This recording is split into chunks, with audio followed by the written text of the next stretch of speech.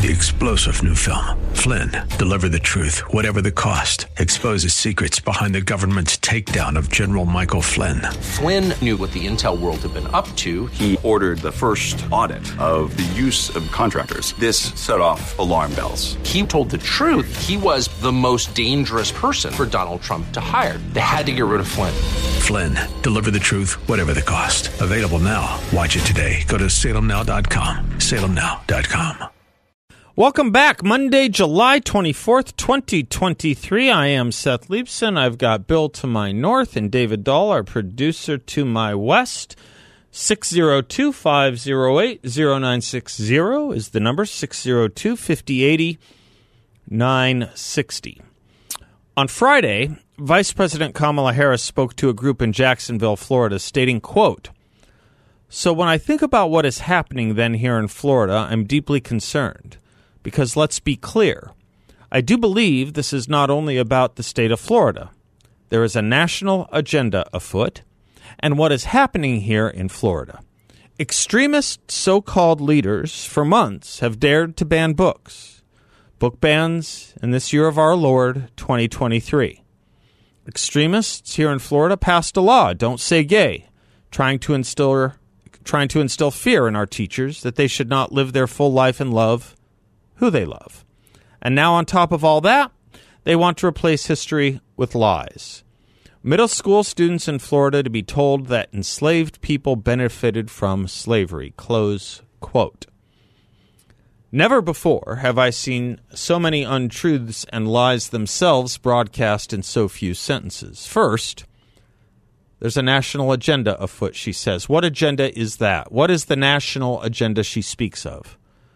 The U.S. Department of Education is run by the Biden-Harris administration.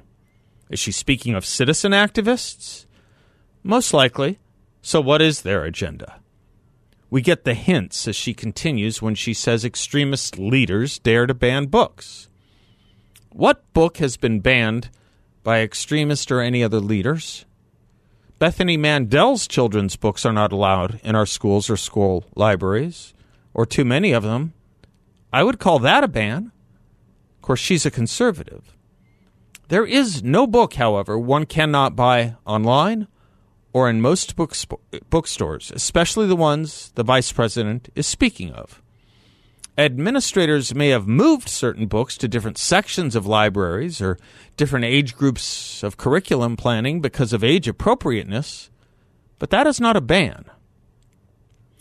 When books depict sexual behavior in graphic detail, as the main books at issue in these discussions are removed from kindergarten to third grade, there's a pretty good tell as to how age inappropriate they are. When the governor, Ron DeSantis, held a press conference showing what was in those books, the media cut away because they couldn't be aired on television. When I can't speak the words in those books on this show, you tell me how it's okay for 5 and 6 and 7 and 8-year-olds to get them fed to them by public school teachers in classrooms. Extremist leaders try to ban books? Good grief.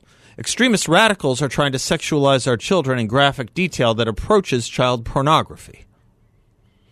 The vice president goes on to spray the atmosphere with political DDT by saying, quote, "Extremists here in Florida passed a law, Don't Say Gay, trying to instill fear in our teachers that they should not live their full life and love who they love," close quote. Here's what the Florida bill says, and you won't find the word gay in any part of it. There can be no classroom instruction on gender identity in kindergarten through third grade. It also prohibits classroom discussion about sexual orientation or gender identity in grades K through 3. Mark me as someone who doesn't think that extends quite far enough.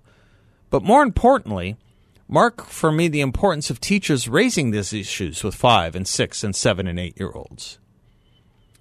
This story was given away when libs of TikTok revealed teacher after teacher crying into their cell phone cameras that they could no longer discuss their love lives with their students and in their classrooms. Remember, K through third grade.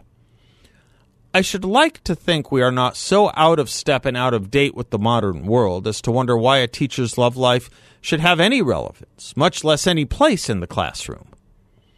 Just a question, Can you all go back and think back to your elementary school experience and recall a single teacher ever speaking about their single, dating, or married life and what they did over the weekend in those lives? Did you even know if your teachers were married or not? It just never came up. That's my memory, at least. But now the personal is political, and everything is political, including teaching. So with everything being political, of course, the personal element is front and center and important. That's why there's so much use of the personal pronoun my, as in my truth. And that would be why, to the vice president, it's not really about the children. It is rather about the teachers being able to speak about and who they love, about how and who they love. As I've said before, there are two very different views of teaching and education taking place going on in America right now. One view thinks it's about the purpose of school and being for children. And one view thinks it's about the purpose of the teaching profession that works at the school, being for the teachers and the projection of their political views, be they personal or kinetic.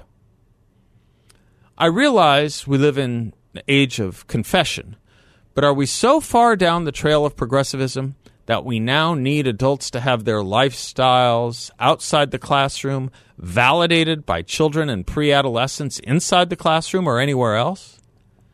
We used to think shielding children from adult themes was the right thing to be doing, and you know that every time you go into a movie theater that shows its age restrictions, and you know that every time you turn on the television and see what is allowed during late night versus during the daytime. Same with radio. You know that at theme parks, where we seem to think children's bones are important, and we protect children from indecent material, too, because we think their brains and emotions are just as important as their bones. But then the vice president dropped the true gravamen of the leftist assault, saying, quote, "And now, on top of all of that, they want to replace history with lies. Middle school students in Florida to be told that enslaved people benefited from slavery," close quote.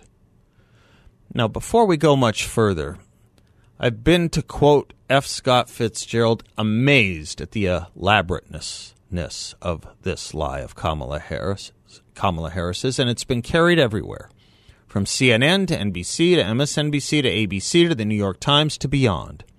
And it's simply and outstandingly false.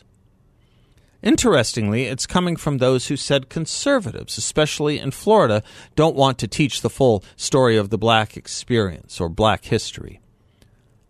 But here's the jig, and the radical left and the vice president know it.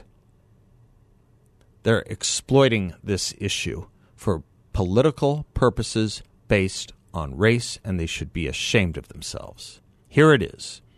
Here's what's at issue.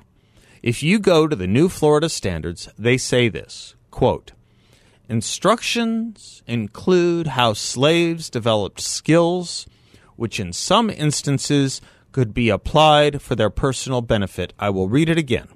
Instruction includes how slaves developed skills, which in some instances could be applied for their personal benefits, close quote. Note how Vice President Harris toyed around with this. She said enslaved people benefited from slavery. The standards, however, say, among other things, what should be taught is how in some cases slaves developed skills, which is to say some of them worked to help each other and improve their lot in a horrific situation, the kind of thing that Frederick Douglass stood for in teaching literacy to slaves, which he thought was an obligation and duty of slaves who did learn how to read. It was one of Frederick Douglass's great projects. You've heard me talk about the Each One Teach One movement. How best to define it?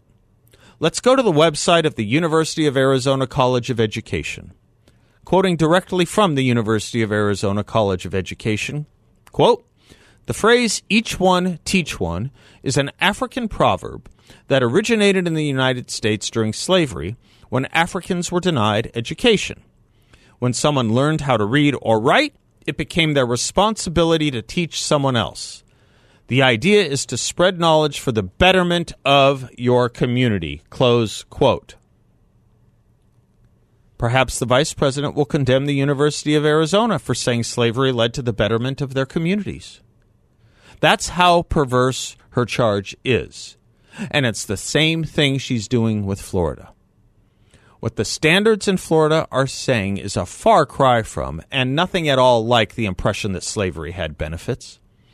For the vice president or anyone else to continue this slander about the Florida standards would be the equivalent of teaching how concentration camp victims stored food to help feed their fellow brethren, to allow them to eat when they were denied food or didn't have food, and calling that behavior the benefits of concentration camps. As Charles Cook put it over at National Review, what the vice president said is a brazen lie. It's an astonishing lie. It's an evil lie. It is so untrue, so deliberately and cynically misleading that in a sensible political culture, Harris would be obligated to issue an apology. But she will not, and she will not be called out on it. For this is how it's done. The left can use any language they want. They will not be fact-checked, and they will not be called out on it. And this because, A, too many who are lazy in the media are already inclined to believe these screeds about conservatives. Their default atmosphere was saturated in the air of these lies, and they have no major inclination to doubt or double-check them. And then B, they do not believe in journalism anymore. Just as there are two views of education going on in America, as mentioned above, there are two views of journalism as well. One view, ours, is that journalists should report the news, speak truth to power, and generally follow the journalist's creed as found at the National Press Club and as written last century at the Missouri School of Journalism. The other view is that journalism is to be directed in one and toward one ideological direction, and that any means that bring about liberal leftist ends are justifiable. It is not journalism as subversive activity, as well as once said about teaching. It is journalism as ideological warfare, as politics by other means, as politics by the most legitimate of means, because to them, to this crowd, there is only one respectable and legitimate position, the liberal left position. The sooner we realize this, these two considerations of things such as teaching as much as of journalism, the better we will be able to adapt to this new environment, which is to say, the better we will understand it, and the better we will be able to be deployed to fix it. I'm Seth Leibson, 602-508-0960. We'll be right back.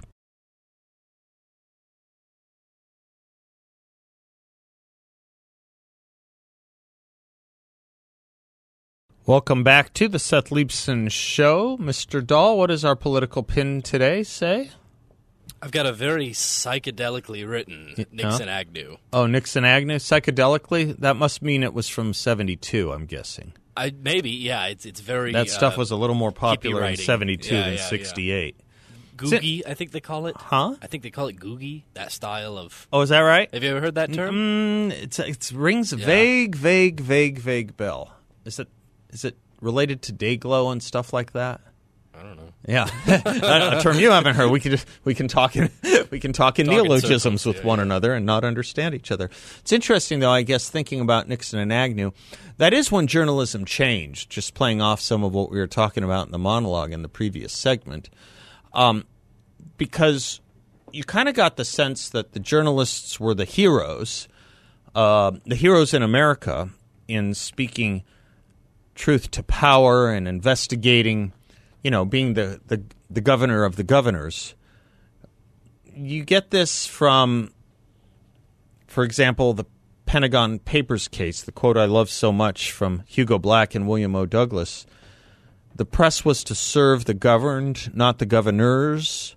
The government's power to censor the press was abolished so that the press would remain forever free to censure, criticize the government. And they did that, very credibly and very well when it came to investigating the Nixon administration. And two guys brought it down, Woodward and Bernstein, and created a whole new genre of investigative journalism. And that's really when things changed, and we should have been aware of what was to come, because you sometimes, like the god Janus, look forward as you look backwards. He's that's two-faced, what yeah. Right. That's what January's about, right? Looking forward and backwards. It's the god Janus, and if you look back at the previous administrations leading up to Nixon, particularly JFK and LBJ, there wasn't much that Nixon did that was different than what they did. It's just that there was now a journalistic class that didn't want to stand for it anymore, and one gets the feeling and impression it wasn't that which was done so much as who was doing it. It wasn't the tapings. It wasn't the election shenanigans. LBJ and John F. Kennedy perfected all that to a fare thee well. It was just that in those days that was the club. It was the Democrats. It was the liberals. And Nixon and Agnew were not Democrats and weren't liberals. And they weren't part of that same, when it comes to the Kennedy ethos, which was still alive and well even after he was assassinated. You look at all these guys, the Bradleys and the people that ran the Washington. I mean, there was this East Coast kind of preppy Ivy League club that Nixon and Agnew most definitively were not a part of. Yeah. Huh? Yeah, right? And in a weird way, Nixon fed that too. In a weird way, he was always thinking about that. Always is an overstatement, but this often weighed on Nixon. It often weighed on him that he wasn't part of the handsome set or the pretty set, right? Or the set that gets invited to the Georgetown parties and coffee klatches and salons. And they brought him down. The Woodwards and the Bernsteins brought him down and created a whole new journalistic ethos that was not even investigate so much as bring them down, bring Republicans down. You have to work pretty hard to find a journalistic effort that was as hard on any Democratic Party administration as it was on every Republican administration. Ellsworth got a prize. Yeah. And Woodward and Bernstein got a movie. That's right. That's right. Say it again, David. I said Ellsworth got a prize. Right. And Woodward and Bernstein got a movie. Right. Exactly right. Exactly right. One may say that the Washington Post was pretty hard on the Clinton scandals, particularly the last one, the Lewinsky scandal. But not so fast. Remember, they tried to deep six it. Remember that this was a story that was held by a reporter for Washington Post, which owned by Newsweek, which was owned by the Washington Post. Remember, this was a story that got leaked to a guy named Matt Drudge. The story was spiked when it was being held by the Washington Post, and the rest of them spent the rest of their days trying to catch up to the Drudge report. They spent their days trying to denounce the Drudge report for being irresponsible at first, and how could it be trustworthy, until the facts could no longer be denied. But the mainstream media was happy. I was there in those days. It was happy to try and cover for the Clintons, doing the bare most minimal in investigating and checking them out. And when they did, and when they wrote harshly or strongly or investigatively on the Clintons, there was always a second column that attended it. There was always another column right by it, which was an equally hard-hitting piece of investigative journalism against one of the Republican prosecutors in the House of Representatives or in the Senate, Henry Hyde, Newt Gingrich. They couldn't stay focused, and they couldn't let just that investigation go forward, and it's fine. All's fair in love and war and politics, but understand the game now.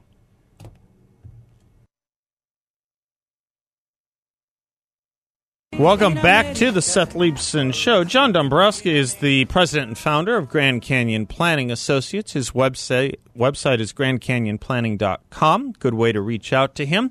He's also the host of his own radio show, heard every Saturday morning here at 7 a.m., The Word on Wealth. Happy Monday, John. I hope you had a good weekend. I did. Thank you. I hope you did the same. Thank you, sir.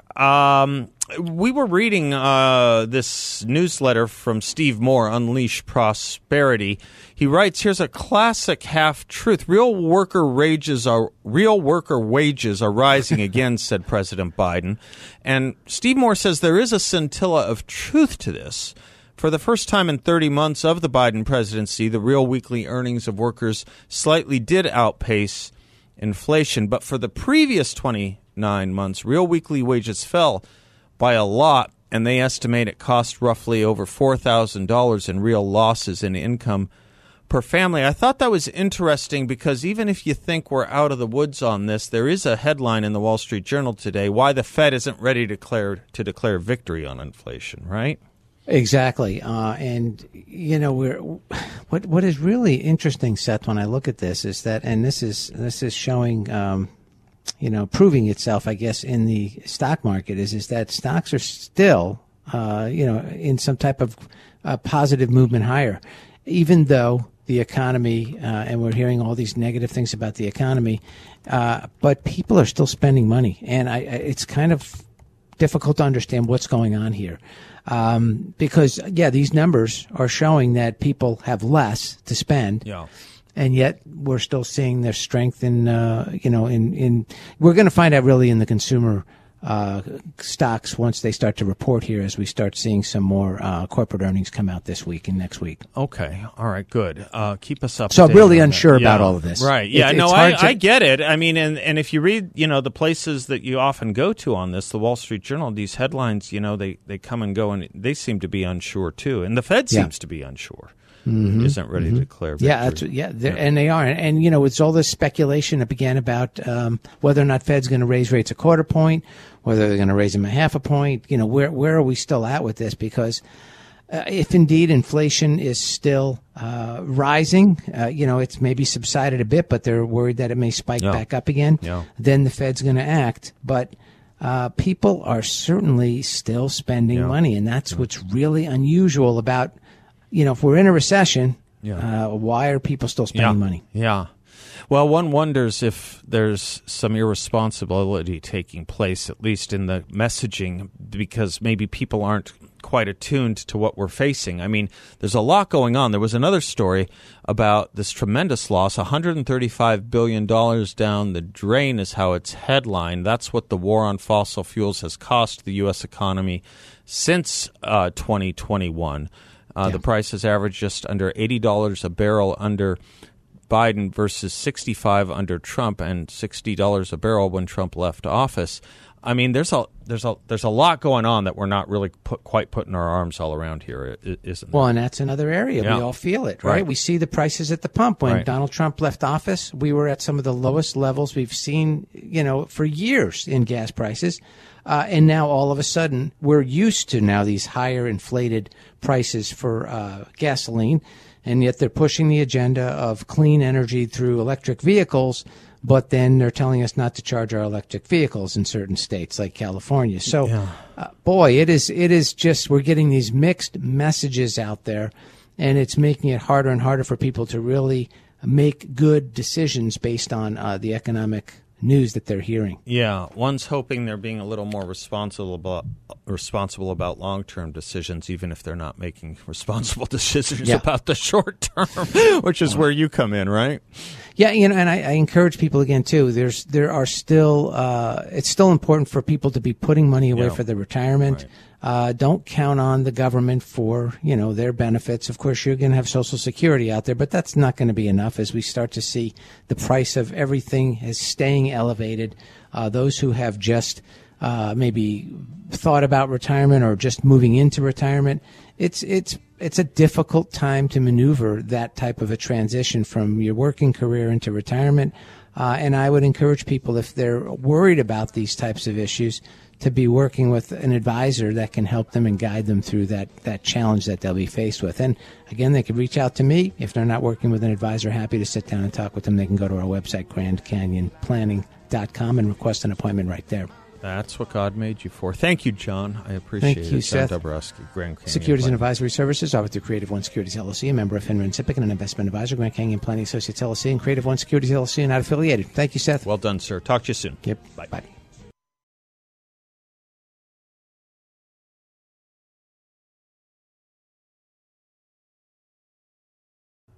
Welcome back to the Seth Leibsohn Show. Close listener and friend of the show, Steve, sent us an email picture. I sent it to young David as well. From 1968 banner for Nixon. And it's got all these caricatures. How many can you identify?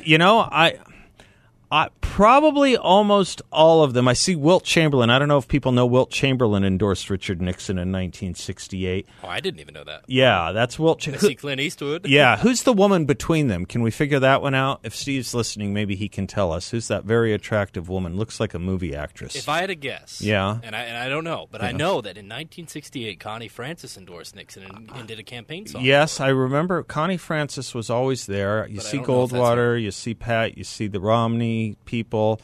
It's interesting. I would love to know who that actress is. I would love to know. But while we chew on that, let's go to John in Phoenix. Hello, John. Hello, Seth. How are you? I'm fine. How are you? Good. Thank you for taking my call. Hey, thought your monologue was great, and I heard that Kamala, the words she spoke this morning, it made me uncomfortable. So I wanted to comment on that. Yeah. The few things I wrote down here, it's they use this in their playbook. It appears, misinformation, disinformation. It's similar to a smear, and she appears to be targeting that towards DeSantis and I guess conservatives who they would like to call, MAGA. And I used to be in marketing. Yeah. It's interesting. MAGA sounds almost like gagging or something, like a gagging reflex. Yeah. So, but just totally bends the information. It's almost like, I don't know, like race baiting a bit, like Sharpton or Maxine Waters. Well, what Kamala Harris is doing is race baiting. There's no question. That's what I'm saying. Yes, there is no question, and that used to be the lowest of the lows when it came to politics. And they've done this weird thing where they've turned – it's funny how they pick states to go to war against or political war against. It used to be – well, for a while, around 2010, 2011, it was Arizona because of our immigration legislation. And then it became Texas. Texas was the real enemy. Now it's Florida. Right? Now it's Florida. Successful Republican-governed states. Yeah, because of DeSantis and also because of the Disney thing and so many different things. So it makes sense. Yeah. It's odd, isn't it, that they pick a state to go after. I can't think of us really doing the same thing. We once used to talk about Massachusetts liberals. We've talked about, the ethics of New York here and there. But not with the same. We wouldn't dig into their legislation like this and distort it for racial purposes. Most of that, if you think about it, John, when we had brought up the liberalism of states like Massachusetts and New York, it was always just about, for the most part, just about crime. For the most part, it was about crime. And even today, when you think of, the cities we talk about, whether it's Los Angeles or San Francisco or Portland, Seattle, it's about crime and to some degree homelessness as well. But that's really what it's about. It's not about these racial issues. It's not about picking apart these racial wounds that the Democrats love to exploit in America. It's not about doing a disservice to the students and to the whole notion of education and boycotting states. Have we ever called for a boycott of a state? Have we ever done that? We've never done that. And it's just an amazing thing to me that not only will Kamala Harris and the lefty journalists back up this slander against the Florida history standards, they will not be called to account on it. They won't. No one is going to do a fact check.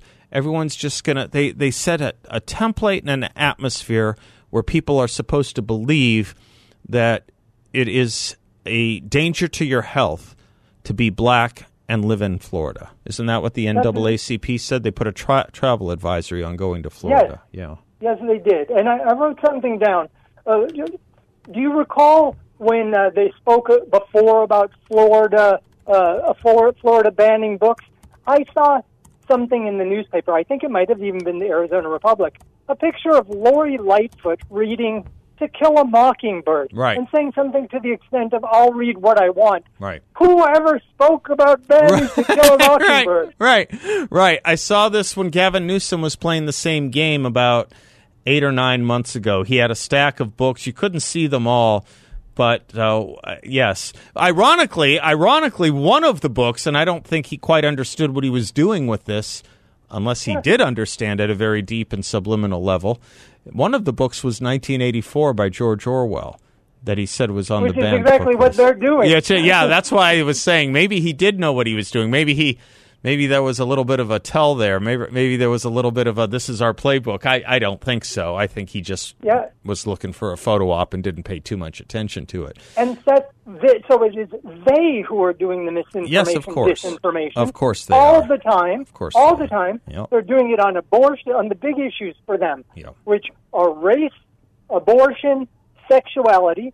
They blast it out to non-critical thinkers and apathetic viewers through mainstream media. I think that's probably, I don't know, you tell me, is that why we want an open border with all new voters coming in? Well, because it's a pretty vast network. It's a pretty vast network we're up against when you think about all the dirty tricks they'll play. They'll use, once upon a time, you would kind of sick your vice president on these cultural issues exclusively. And that's, in fact, speaking of Nixon, what he used Spiro Agnew for. But that's kind of changed here. Joe Biden is just as outlandish as Kamala Harris in exploiting these race things. You'll remember Joe Biden said that the Republican Party was the party of George Wallace and Jefferson Davis and Bull Connor. Right? I mean, he's just as bad as she is. And I think it's at this. There's an old argument. What is it in law? It's an old saying with lawyers that if you have the facts, you argue the facts. If you have what? If you have the law, you argue the law. And if you have neither, you pound your hand on the table. They don't have facts or law anymore. They certainly don't have facts or policies, John. So they're just pounding the table with race baiting these days, and everyone's happy to just go along with it. It's gutter politics as far as I'm concerned. Yes, which is similar to what they did 8 months ago to a year ago with those border guys with the whips. Yes. Which were not whips or whatever, and they were not doing whatever they said they were doing. But yet you had Sharpton and Kamala and everybody speaking out against it. And did they ever address and apologize for their misinformation? No. And it reminds yet one of the old Mark Twain adage, a lie will travel halfway around the world while the truth is still tying its shoes. And, we have talk radio, we have a few outlets and precincts here and there, but we're no match for the entire edifice that they've created, the entire network we're up against, which just means we can't relent. We have to be unremitting. Thank you, John.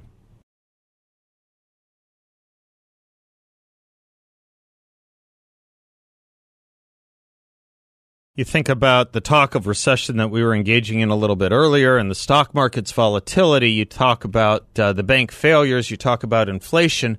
Where do you invest?